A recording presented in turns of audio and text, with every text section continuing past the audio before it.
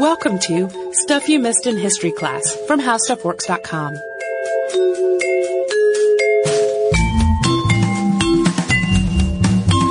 Hello and welcome to the podcast. I'm Tracy V. Wilson. And I'm Holly Fry. So, if you've listened to the podcast for very long, you know I've lived in the South my whole life. Yep. Right?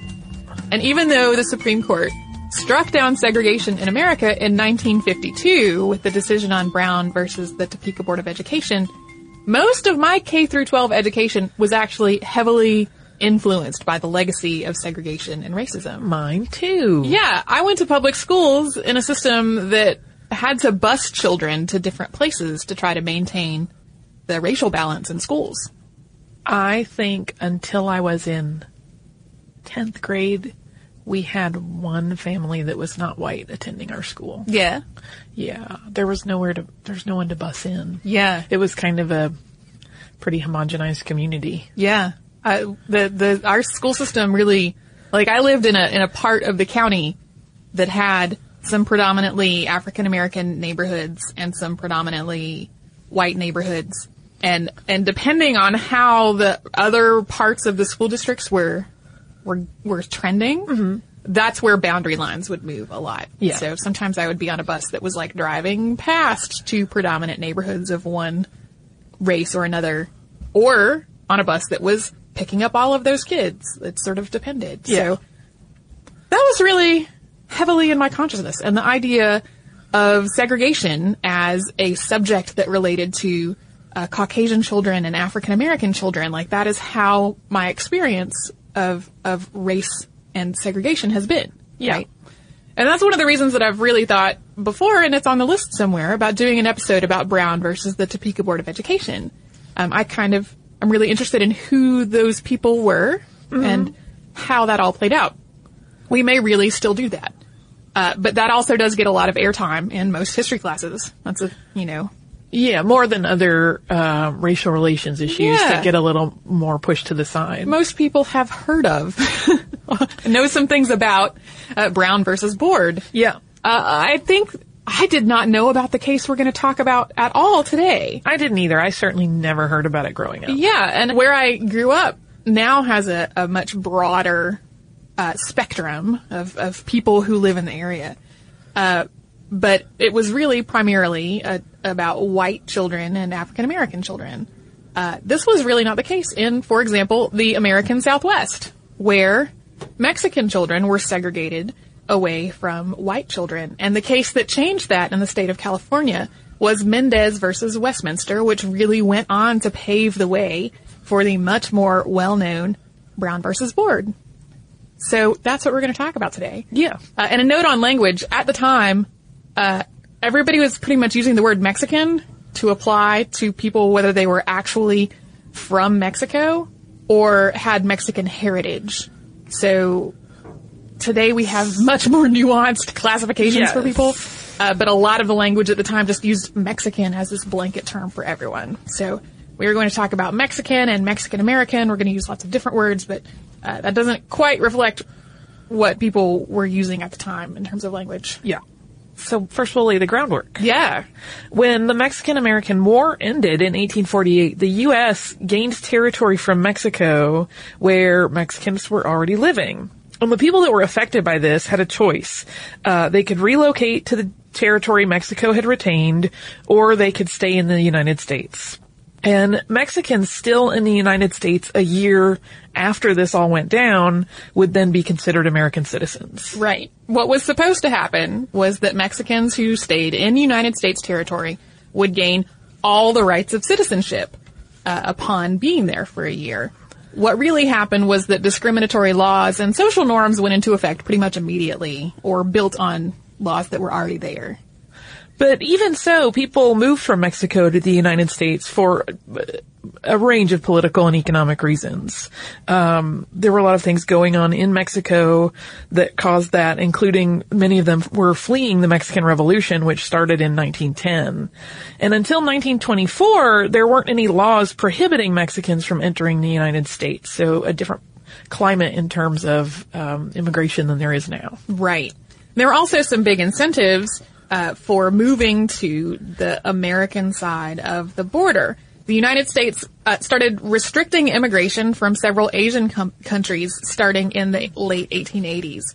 And then during and after World War I, the United States also started restricting immigration from parts of Europe. And without an immigrant population coming into the country, this led to a labor shortage in some parts of the United States. So in response, employers started to try to recruit more labor from Mexico and Puerto Rico. This was especially true in California as the agriculture industry really started to boom. And of course, after years of legal back and forth, residents of Puerto Rico became American citizens in 1917. Though because they physically resembled Mexicans and they spoke Spanish, Puerto Ricans were often lumped in with Mexicans in the eyes of many Americans. Yeah, people would use the word Mexican to apply to both Mexicans and Puerto Ricans, which is not accurate at all. In the least. But because of, some similarities that people would sort of apply the same standard to two completely different groups of people. Because of these and other factors, the Mexican and Mexican-American population in California tripled between 1920 and 1930. And that trend actually shifted a bit with the coming of the Great Depression. So when the Hoover administration launched an effort to deport illegal aliens, it changed things. It led to both the deportation of Mexicans who were in the United States illegally and American citizens of Mexican descent. This effort increased tensions, of course, between Mexican-American and Anglo-American communities. Right. So there were people with Mexican heritage who were citizens of the United States who chose to go back to Mexico during this time, and people who were deported back to Mexico during this time. Although many people came to the United States from Mexico because of the promise of work, a lot of times this did not actually work out well. It was really exhausting work under very poor conditions for very low pay. And so unemployment quickly became a big problem in Mexican-American communities, along with the spread of illnesses because of living conditions and overcrowding. So predominantly Mexican neighborhoods tended to be very poor in this part of the United States, but they were also very close-knit with very strong support networks within the community. So even though people did not have a lot of money or a lot of food or a lot of health care, they really were trying to support each other within their community. So, at the same time, looking at it in the context of schools, school funding in California was tied to race as early as 1855, and that's when school budgets were based on the number of white students and only white students in the county. In short order, however, students who were not white were restricted from attending white schools entirely. So right. Only the white students counted is the bottom line. That's the bottom line. And so, since only white students counted, only white students were allowed to go to the better schools that were getting most of the money. In 1896, the United States Supreme Court ruled that having separate facilities for people of different races was constitutional, as long as those facilities were equal, and that was the famous Plessy versus Ferguson decision. So segregated classrooms it became the norm for many races and ethnicities in many parts of the United States. And apart from the financial considerations that were involved in school budgets, school boards were genuinely worried about the health and language skills of Mexican-American students. Since so many Mexicans were living in poverty and in generally poor living conditions, some children were, arriving at school in the morning hungry or without having bathed. And illnesses, including serious ones like tuberculosis, would spread rapidly because of the overcrowding and a lack of access to medical care. Unfortunately, at least some administrators and board members associated these traits not with poverty, but with being Mexican. So they attributed it to a racial issue instead of just the fact that they were living in some cases, really, really rough conditions. Right. There were also a couple of real factors that did work against many Mexican-American students when it came to keeping up with the rest of the class. Because a lot of Mexican workers were holding seasonal migrant jobs, Mexican-American children were often pulled out of school for months at a time as their parents moved to follow work. This would cause students to fall behind and have to repeat grades. And some Mexican-American families primarily spoke Spanish, which school board members thought would make it hard for the children to keep up in an English language classroom. This today seems very silly, considering how many people will put their children on waiting lists for second language immersion school. Yes. But at the time, the solution, and we put that in air quotes, to all of these problems was to educate Mexican students separately. And although these facilities were supposed to be equal, in reality, they really did tend to be inferior in pretty much every respect. From the way the spaces that they were learning in were constructed to how much the teachers and administrators involved in their education were paid. Yeah. That was basically the case in separate but supposedly equal facilities across the board regarding pretty much every race and ethnicity. If there was a separate facility for a minority population, in general, that facility was inferior. So this was not just related to California or Mexican American students. On top of this inferiority in the buildings and the teacher pay and all of those sorts of things, the curriculum in classrooms for Mexican American children was often geared to do two things: to assimilate Mexican children into American culture and to prepare them for a life of labor. In some schools, boys learned trade skills and gardening, while girls learned sewing and homemaking instead of having any academic part of their subject work. That kind of makes my blood boil. I know. As with many episodes, this is one where just the layers of offensiveness pile on the deeper we get into something. Yeah, it's hard to stay sort of neutral with the information at hand because it makes my blood boil. Right. By 1913, Mexican children were being taught in different classrooms. And the first segregated school in Orange County, California, which is where the Mendez family lived, started in 1919. Occasionally, gifted Mexican children could potentially go to a white school if they agreed to being inspected and visited by white school administrators. Yeah. So if a Mexican American child was particularly stellar in academic ability, that child might be able to go to a white school if their family agreed to, like, home visits from school administrators. And I wonder how they would identify students that could academically really kind of succeed when they're learning sewing and gardening. Yeah, when there's no academic part to their curriculum. Yeah. That's a great question.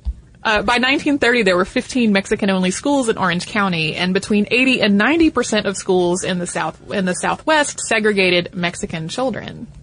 And there were also other court cases along these lines that were happening before the case that we're discussing today, including Alvarez versus Lemon Grove School District and Salvatierra versus Del Rio Independent School District. But these cases, which found in favor of Mexican American families, either didn't have an effect outside the school system in question for legal reasons, or they got overturned during an appeals process. Right. And as sort of a side note, schools were not the only places where Mexicans were being segregated.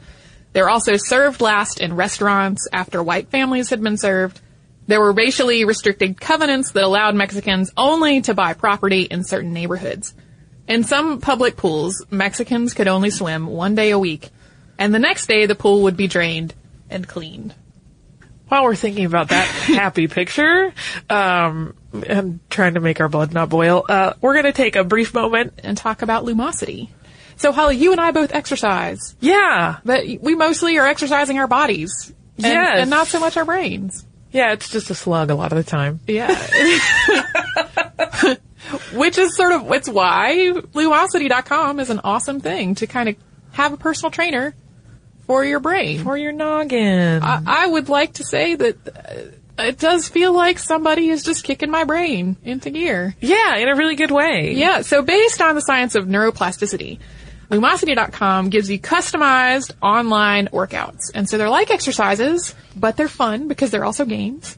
And they're for your brain. And it only takes a little while. Yeah. Like 10 or 15 minutes a day. Yeah. And you can be making your brain actually sort of have better mental acuity. Right. It sharpens your focus. I have a useless block of time in my mornings that's between two meetings, and it's about 8 minutes long. Yeah. And previously I've been like, what am I going to do? I'm going to tidy my desk for 8 minutes. Now I'll do some Lumosity so I can try to be a little sharper, a little more focused, boost my problem-solving skills, or maybe just think a little more clearly.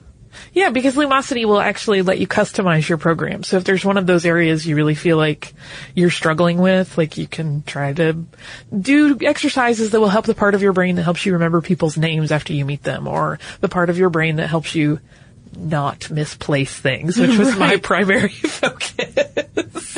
My primary focus was to be flexibility, because my job involves being constantly pulled away from what I'm doing all the time. However, it turns out that I do exceptionally well with that already. Yeah. So instead, I'm working on my memory. We have been using it, and it's been a little bit startling in some regards. Yeah. In that, like, I would not have picked the area that I excel in as the area I excel in, which is problem solving. Mm-hmm. I would have thought I would have rated higher in flexibility, but no. No. So that's an area I need to work on. And, I mean, it's a little nice reality check that, yes, you need to be exercising these portions of your brain. Right. 'Cause otherwise they do just kind of atrophy. Yeah. If you don't use it, you're losing it. Yeah, so if you would like to get on this action, which is extremely fun and also challenging, go to Lumosity.com today. Click the Start Training button to create your own program, and then just start playing your first game. That's Lumosity.com, and tell them that you heard about it on How Stuff Works. So, let's return to the story of the Mendez family. Gonzalo and Felicitas Mendez were the parents in Mendez versus Westminster. Gonzalo was originally from Chihuahua, Mexico, and along with his mother and 4 siblings, he emigrated to Westminster, California in 1919. He actually attended Westminster Main School, the same school his children were eventually barred from attending when he was a child, although in his late elementary years, he was briefly sent to a segregated school. He and his classmates who were fluent in English were eventually transferred back to Westminster, Maine, although he had to drop out to work as an orange picker because his family needed the money. He was naturalized as an American citizen when he was 30 years old. Felicitas was from Puerto Rico. She and her family had moved to Arizona from Puerto Rico in 1926, and they stayed there for about 6 months. The working condition for Puerto Ricans there, where they were living, were terrible. And Felicitas' family had participated in protests against these terrible working conditions, and the fact that their pay was dramatically less from what they had been promised before they emigrated. Felicitas' family then moved to California to a predominantly Mexican neighborhood where she later met Gonzalo. And the pair were married in 1935. They opened a cantina in the Mexican barrio of Santa Ana, and their business was successful, and eventually they saved enough money to buy a house. They had 3 children who are extremely important to this story: Silvia, Gonzalo Jr., and Jerome. In 1943, when the children were all still under the age of 10, their banker got in touch with them about an asparagus farm in Westminster. It was owned by the Minimitsu family, a Japanese family who was being relocated to an internment camp. It's a whole other topic we could discuss at great length. The Minimitsus knew that they were likely to lose the farm if they couldn't find a tenant, and they offered to lease it to the Mendez family to protect it under the until their internment was over. Yeah, their hope was that if they had people who were living there and working it for them, that eventually their internment would be over and they would be able to come back to return to their property. Unfortunately, I do not have knowledge of how that ultimately turned out. Topics for a future podcast. I think we do need a future podcast. I need to first look in the archive and see if there already is one. Yeah. A future podcast on internment of Japanese people during World War II. So the Mendez family agreed to lease the farm. They closed their cafe, rented out their home, and moved to live on the asparagus farm. Gonzalo's sister Soledad and her husband, Frank Vidari, went with them. Frank had experience running a farm, so he was a logical person to bring along. Yes, to be involved in this endeavor. And this was it was a really successful enterprise. It spanned 40 acres. It employed up to 30 people. And meanwhile, Gonzalo also managed another farm in the area, and the whole family really continued to prosper. When they moved to the farm, they moved from the barrio to a neighborhood in the Westminster School District, where there was only one other Mexican-American family.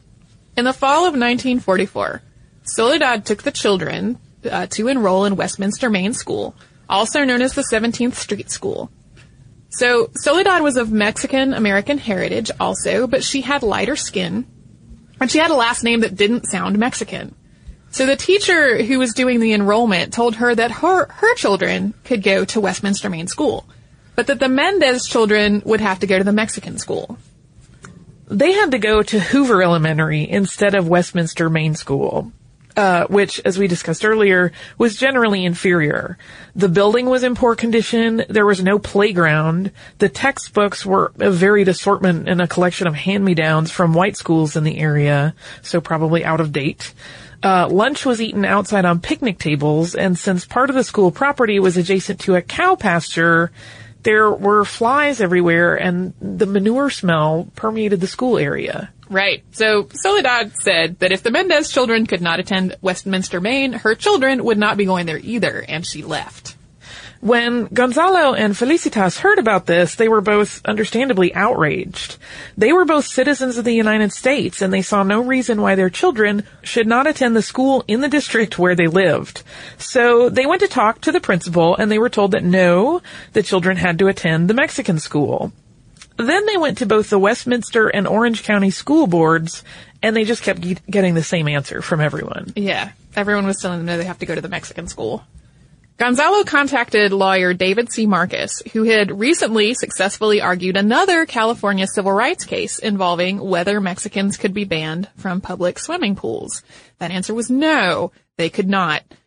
They discovered that Mexican and Mexican-American children were routinely being segregated in Orange County. This wasn't actually required or allowed by law, though.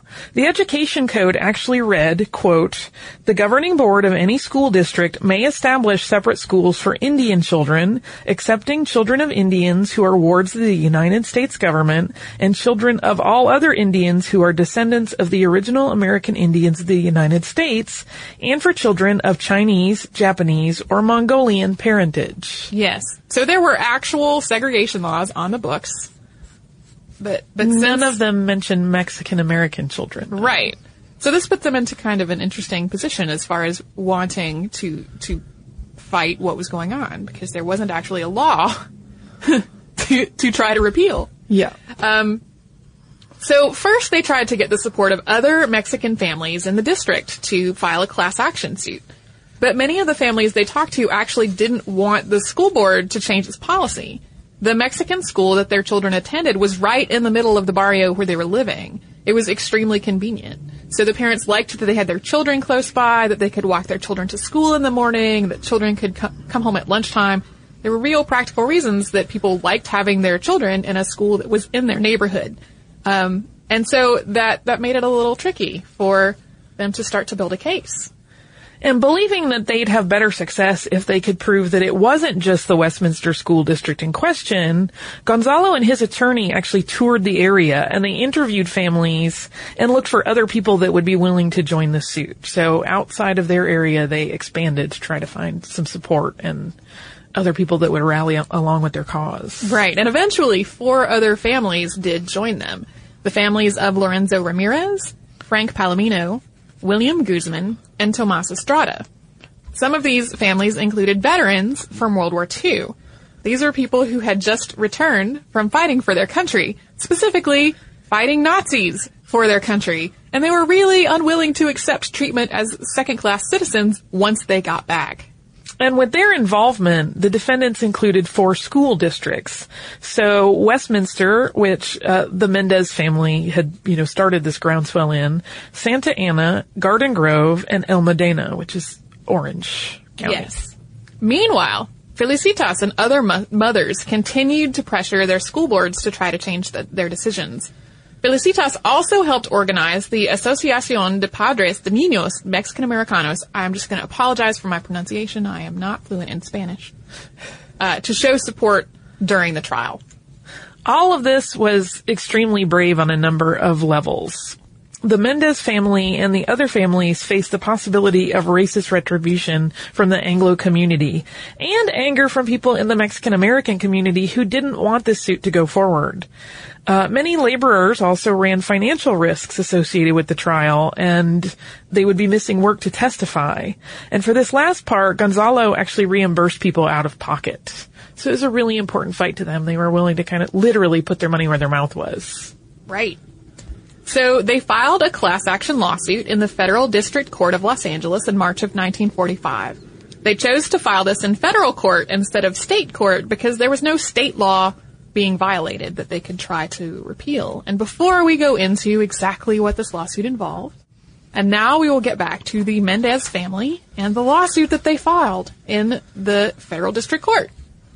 So, as we had just discussed, there was no state law in California at the time requiring segregation that was based on race that was related to Mexican Americans. Right. So, the lawsuit's argument was that in absence of a state law, segregation violated the Equal Protection Clause of the 14th Amendment and California state law.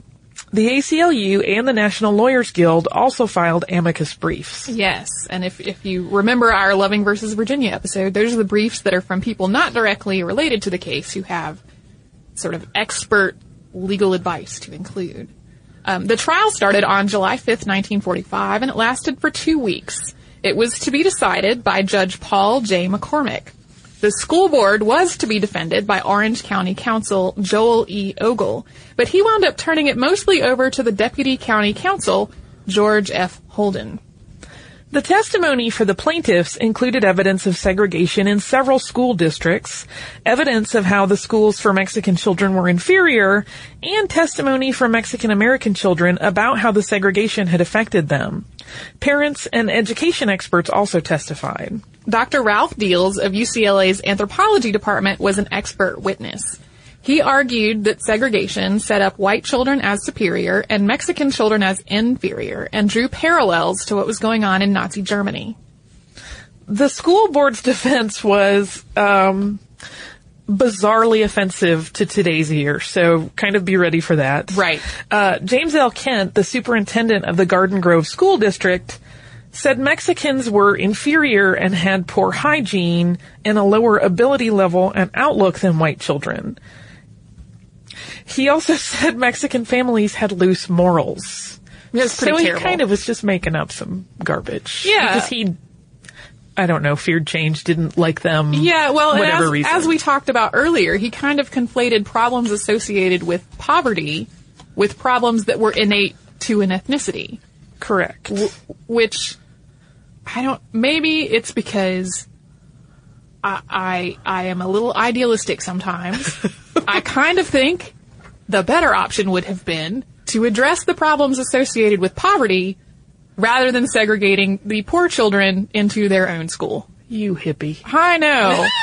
It's crazy. I too tend to be idealistic in that regard.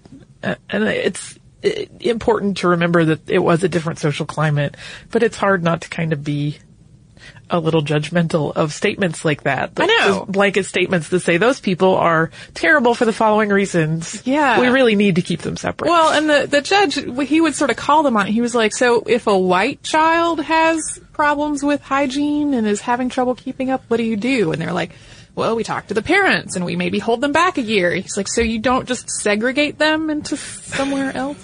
So Frank A. Henderson, who was the superintendent of the Santa Ana School District, also acknowledged that they were basically making school assignment decisions based on people's surnames and their skin color, which is ridiculous. Yeah. In terms of the legal aspects, the school boards tried to build their defense around the idea that this was not a matter for a federal court since it was a county and not a state or federal matter. Yeah, it was not a very strong defense. It's a little flaily at that point, I think. Yeah. And so, unsurprisingly, Judge Paul McCormick of the U.S. District Court, Southern District of California, Central Division, ruled that the segregation of Mexican American students did violate the law. He also describes segregation itself as inherently unequal, writing, quote, "A paramount requisite in the American system of public education is social equality. It must be open to all children by unified school association regardless of lineage." So then this takes a turn into the yet more offensive because the school boards appealed to the U.S. Court of Appeals for the Ninth Circuit in San Francisco. While the appeal was taking place, since they had been told that what they were doing was illegal, they all kind of handled their own integration efforts separately by their own devices. In the case of the Westminster district, grades 1 through 4 wound up going to Westminster, Maine, and grades 5 through 8 went to Hoover, with the Mexican-American children and the Anglo children in the same school. But that meant that grades 5 through 8 were in the inferior school with the cow pasture and no playground and no cafeteria. So nobody wins. Right. It was not good. The ACLU, the National Lawyers Guild, the Japanese American Citizens League, the American Jewish Congress, the NAACP, and the Attorney General of California all filed amicus briefs on behalf of Mendez in the appeal. And we're not going to rehash the testimony because it was basically the same testimony over again, with the school boards again trying to build this defense that this was just a county thing and was not something that the federal court should be messing with. The Ninth Circuit's decision, which came out in 1947, was unanimous. It upheld the lower court's ruling on the basis that it violated California law, not on past Supreme Court precedent. Since California had no segregation law for Mexicans, earlier Supreme Court decisions didn't actually apply. So it didn't apply the ruling more broadly to the other races or ethnicities. Right. They still kind of had a battle of their own to deal with. So while this ruling did achieve what people were hoping it would achieve as far as ending the segregation of Mexican American children, it was a pretty narrow ruling. It was based only on the fact that this wasn't within California law. Like, it didn't expand that out to the Equal Protection Clause of the 14th Amendment. At this point, doing possibly the only thing they had done right so far, the school boards elected not to appeal to the Supreme Court. And this may be one reason why this case has become much less well-known than Brown versus the Topeka Board of Education. And after this ruling had finalized, and apart from overturning segregation of Mexican students in California, the Mendez versus Westminster case had other effects later on. It really put a spotlight on segregation in California. Governor Earl Warren, who later became Chief Justice of the Supreme Court, proposed to the state legislature that California repeal all of its segregation laws in 1946. He signed this bill into law in 1947. He went on to author the Supreme Court's opinion in Brown versus Board, and in Loving versus Virginia, which we talked about in earlier episodes of this podcast, along with many, many other civil rights legislations. Yeah. The Warren Court was, in a lot of ways, extremely progressive when it came to rights and liberties. Yeah, they really had an eye on achieving equality, I think. And while it was not cited as a direct precedent in Brown versus Board of Education, the NAACP did use Mendez versus Westminster as a test case when trying to see how they might get Brown versus Board overturned. Earl Warren's ruling on Brown versus Board has a lot in common with McCormick's ruling in the Mendez case. Yeah, it was clear that he had read and digested that written opinion thoroughly. The NAACP's amicus brief was also written by Thurgood Marshall, who argued Brown versus Board before the Supreme Court. Many of the challenges to segregation before this point had focused on the fact that facilities were separate, but they were not equal. This was a case in which the entire concept of separate but equal was thrown out, and it succeeded. This helped propel America towards actually desegregating schools. Yeah, while there were people who were working on integration before this point, there was still a lot of focus on trying to make the facilities be actually equal. And this really proved, it was sort of a proof of concept of, hey, we can actually get these laws completely overturned instead of just focusing on getting the facilities to be on the same level as one another. Gonzalo Mendez died in 1964, and he was 51 at the time. Felicitas Mendez died in 1998. There are actually 2 California schools named after them. A commemorative stamp came out in 2007 for the 70th anniversary of the ruling.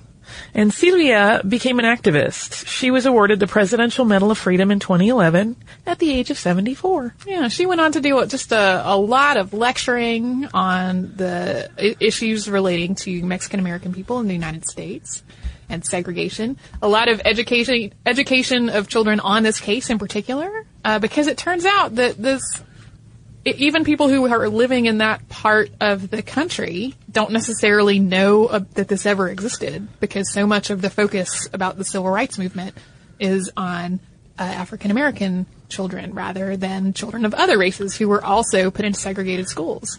Yeah, and the school integration thing is largely focused, as we've said, on Brown v. Board. Yeah. So this does kind of fall by the wayside. Yeah. And as a weird side note, I watched a lot of videos for this. There are a lot of videos that have been recorded that are about the case. And a lot of them had this weird undertone that really bothered me. That was like, well, everybody thought that Mexican children couldn't speak English, but the Mendez children could totally speak English. And I would like, so that would have been okay if they didn't? It's very strange. Yeah, I mean, we talked about this a little bit yesterday when you were commenting on this, and like I said, I think the idea is that they were trying to build a case of how ridiculous it looked to try to keep these kids out of any school, but it ends up making it look like they were the exception in the Mexican-American community. Right, which is... And the others still should maybe be segregated. It set up a weird tonality. A very odd tone. And while the Mendez family was definitely more affluent than a lot of other Mexican-American families in the area, that doesn't mean that all the prejudices about all of the other Mexican-American people were correct, because that is not true. No. So yes, I am really glad that I got to learn about this case. It was not one that I was familiar with before now, as we said. Me either. Do you also have some listener mail for us? You know what, I do. Hooray! This is from Sean. It's a little bit of a longer piece of mail. And Sean says, I'm a longtime fan of the podcast, and I particularly love when podcast subjects pop up elsewhere in my life. I had just started reading At Home by Bill Bryson, and he starts talking about the Crystal Palace, which I just heard about from you. Woo! Before that, I had just finished up a book called Outlaw Marriages by Roger Streitmatter. Sorry if I said that wrong. Which included a chapter on Jane Addams and Mary Rosette Smith. And the next day, saw that the next podcast up was Jane Addams. I was very excited that I knew a little about the ladies' relationship from my reading, and looked forward to hearing you talk about it. After listening to part 1, where you talked a bit about it and used the terms Boston marriage and companion, I was concerned that would be all you said about it.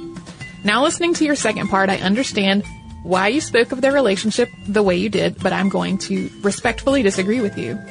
I would like to say I love it when people respectfully disagree with us, because sometimes we just get screamed at, and then that breaks my heart a little bit, but I am happy to be respectfully disagreed with any time. So, Sean goes on to say, I am not an Addams or Smith expert. And, full disclosure, I am a gay man from Chicago, so my bias will be a little skewed. I fully understand why you, as editors of a source of historical fact, would not want to identify someone as definitely of a certain sexual orientation without written documentation. But I also feel that the context of the time is the main reason for the minimal account of written documentation of their relationship. But that documentation does exist. If you can get a copy of Outlaw Marriages, I suggest you check it out. The chapter on Smith and Addams is brief, but Streitmatter's site includes many cited sources that I think disagree with your assertion that there is no documentation. The women always slept in the same bed, even sending word ahead to the hotels. Addams' servants knew to bring concerns about their employer's health to Smith.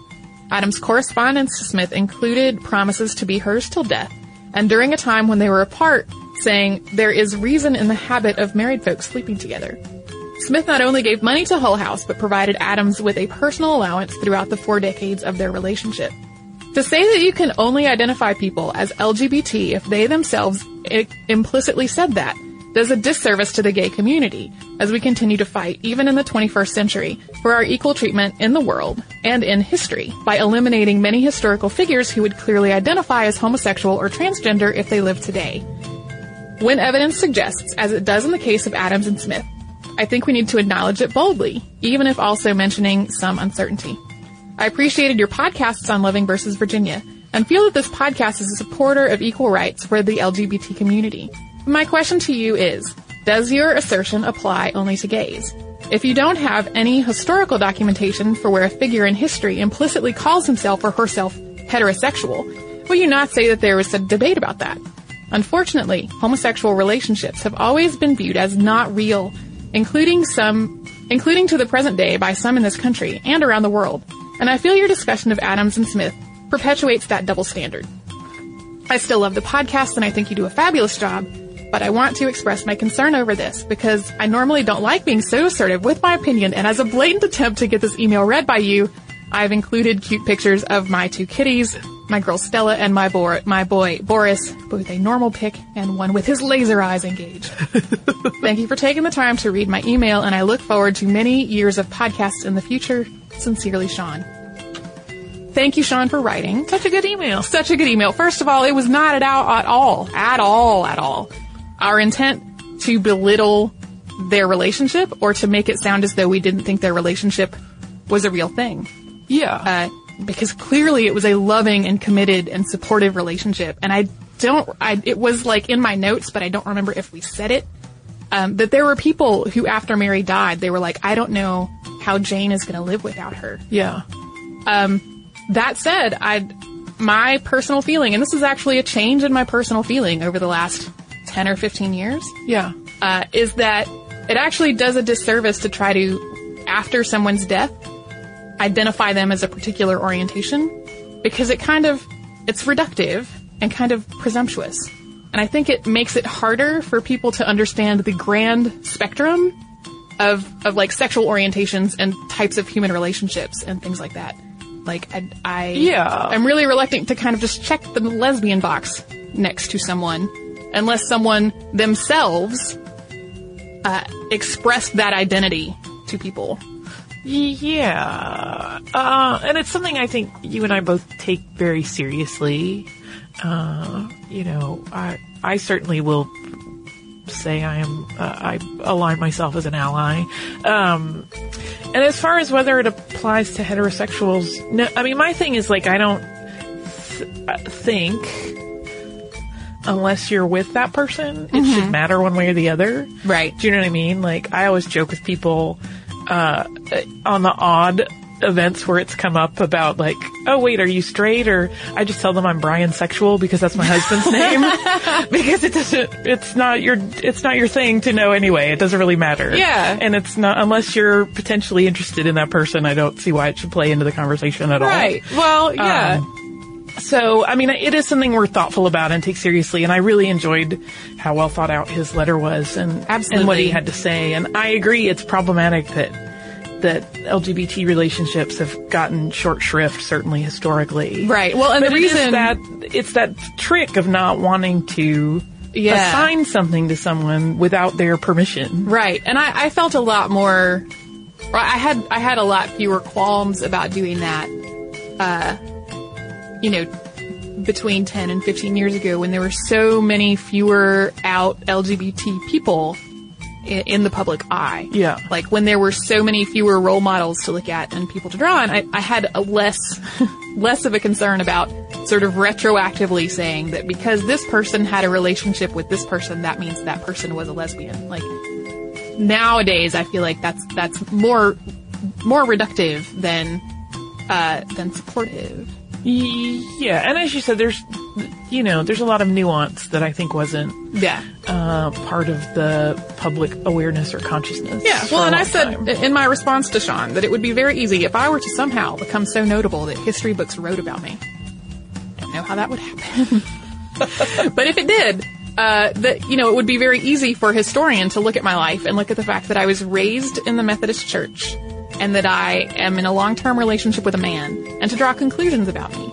And that those conclusions would assume a lot. They would assume specific things based on a few public elements without really having a sense of the entire rest of life. Yeah. So it will probably be an ongoing discussion. Yeah. And one of great interest. And my feeling on that may evolve again. So thank you so much again, Sean, for writing this letter. And really thank you everyone for writing us letters that express respectful disagreement.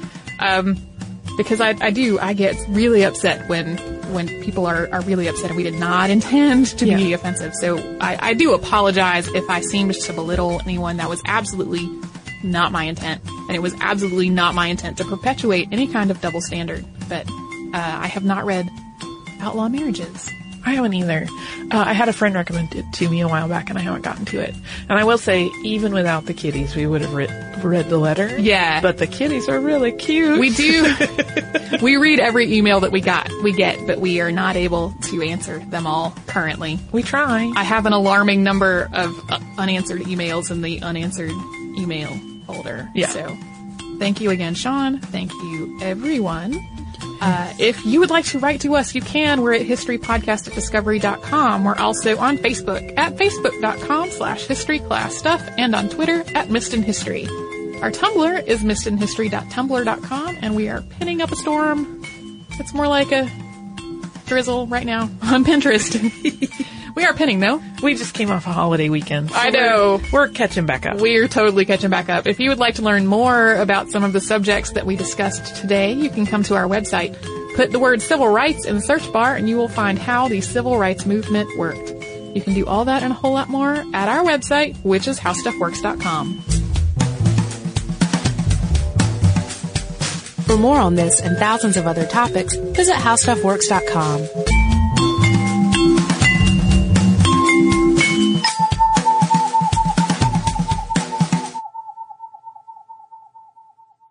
Netflix streams TV shows and movies directly to your home, saving you time, money, and hassle.